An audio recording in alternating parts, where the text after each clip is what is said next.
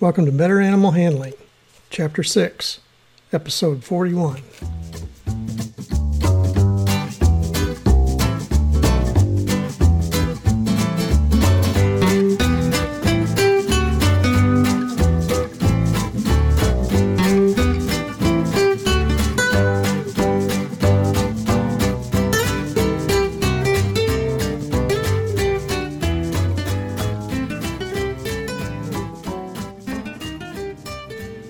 From the center of Missouri, USA, I'm C.B. Chastain, your guide to better animal handling, and Abby, my cattle dog and busy as a bee co-host. Say hi, Abby. Our goals are to improve your knowledge of why domestic animals from Chihuahuas to Clydesdales act as they do and how to better handle them safely and humanely. Today's episode is on handling mice and rats. Our topics for this week are behavior and handling of mice, behavior and handling of rats.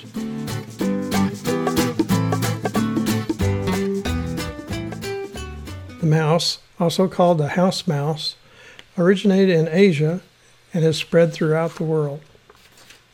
They were first domesticated by royalty in Japan and China, who selectively bred them for atypical colors.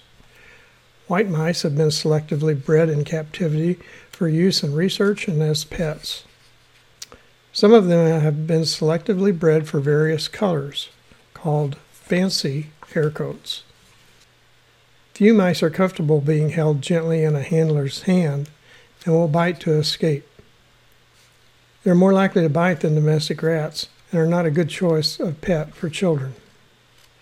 Male mice are called bucks, female mice are does, and young mice are pups. Mice are nocturnal and prefer to hide. Adult males will fight each other. Dominant males may chew the hair off some submissive members of their group. This activity is called barbering. Sexing can be accomplished by using the anogenital distance. In males, the distance between the anus and the external genitalia is much larger than in females. Also in females, nipples emerge after about 2 weeks, and the scrotum in males should be readily visible when the testicles are everted. Most small mammals housed alone are more anxious about being handled than those kept in groups. The vision of mice is poor, but sound, smell, and movement are well detected. To attempt to avoid detection of their movement, cats remain still for long periods and advance slowly in spurts when stalking mice.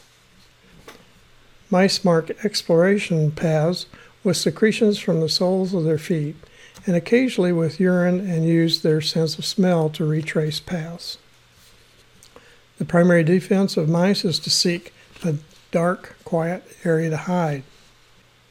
As a result, they may be captured by providing a cup called a rodent recreational vehicle, an RV, for hiding and then entrapping them for transport. Many mice will attempt to bite if unaccustomed to being restrained or restrained roughly. When they bite, they're often reluctant to let go. Mice are best captured from a transport cage free of water and food bowls and exercise apparatus. All doors and windows in the handling room should be closed and possible hiding spaces blocked before removing a mouse from a cage.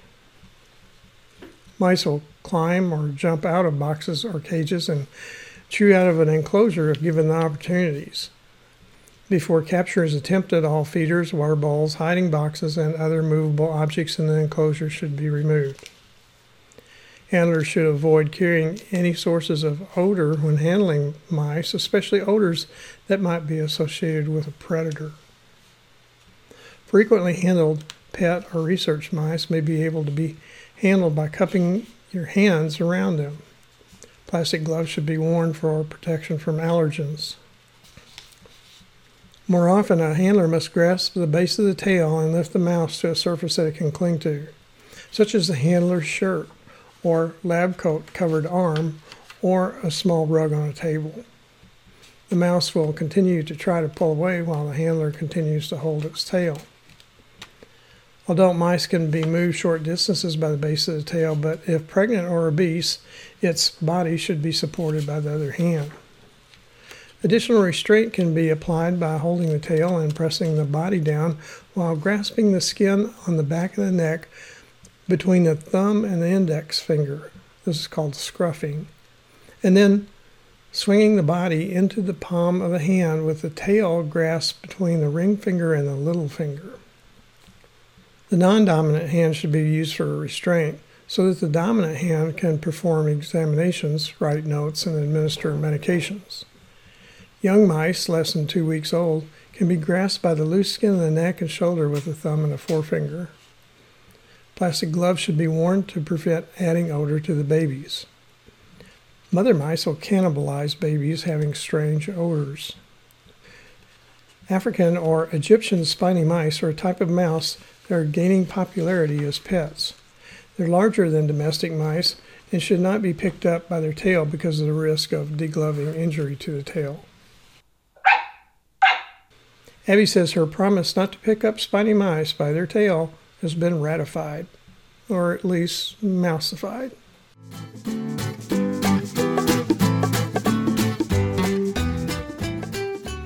Pet or research rats were derived from the Norway rat, also called the brown rat or wharf rat, which is the most common wild rat.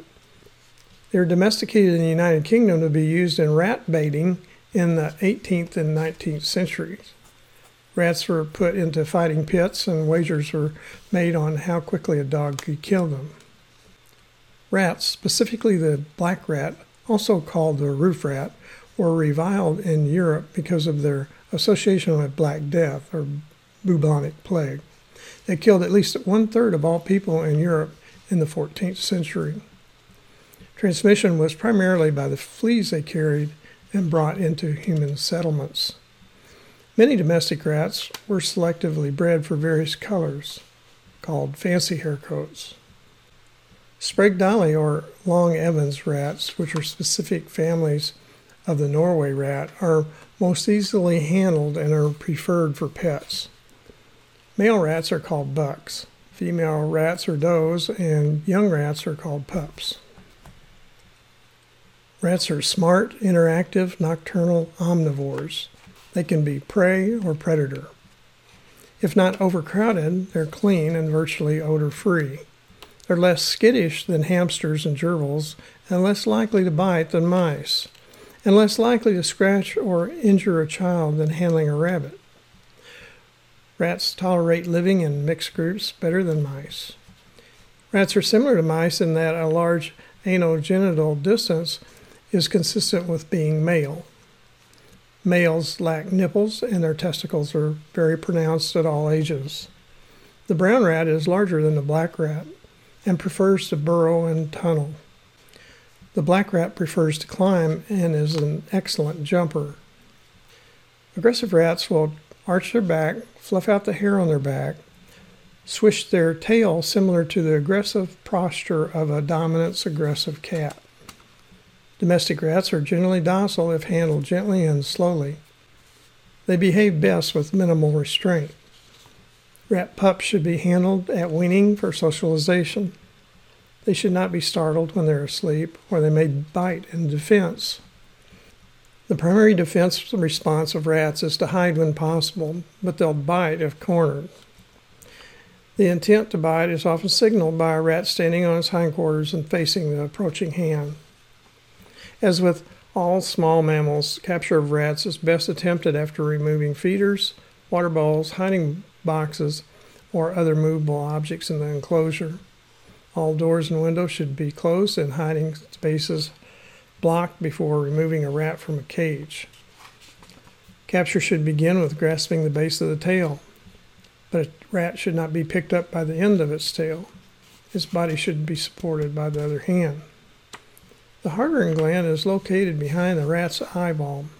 Stressed or sick rats will produce a red porphyrin from the Hartern gland that looks like blood, called red tears. Porphyrin can be identified by its fluorescence using a Wood's light. Rats like to hide, so many rats will become calm if allowed to hide in a coat pocket. They're more comfortable if allowed to move around on a sleeved arm and intermittently repositioned by grasping the base of the tail or the shoulders. Older rats often have a chronic respiratory disease and can be severely stressed by restraint. Both hands should be used to restrain rats that are more than 200 grams in weight. Firm manual restraint of rats is performed by grasping the base of the tail with one hand and the rat's shoulders with the other hand, using the thumb under a foreleg and the jaw. The handler's index and middle fingers restrain the foreleg on the other side of the rat. The rat's chest or trachea should not be squeezed. If its breathing is impaired, it may panic and attempt to bite when held or when released. Abby asks if the WWE has rat wrestling. She thinks she has a great idea for a cat costume and a new career.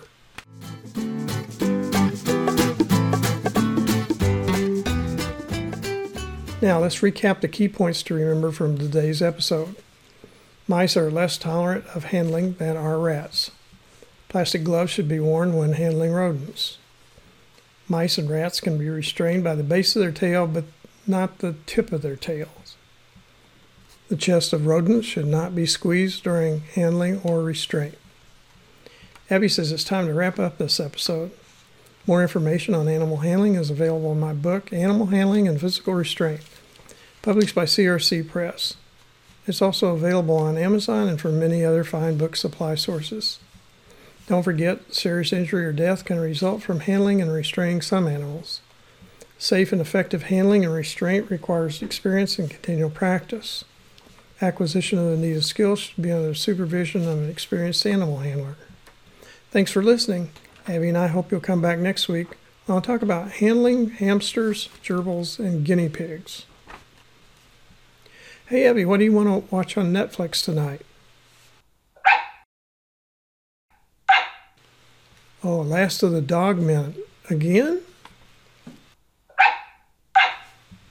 Yes, I know it has a very attractive Australian cattle dog in it.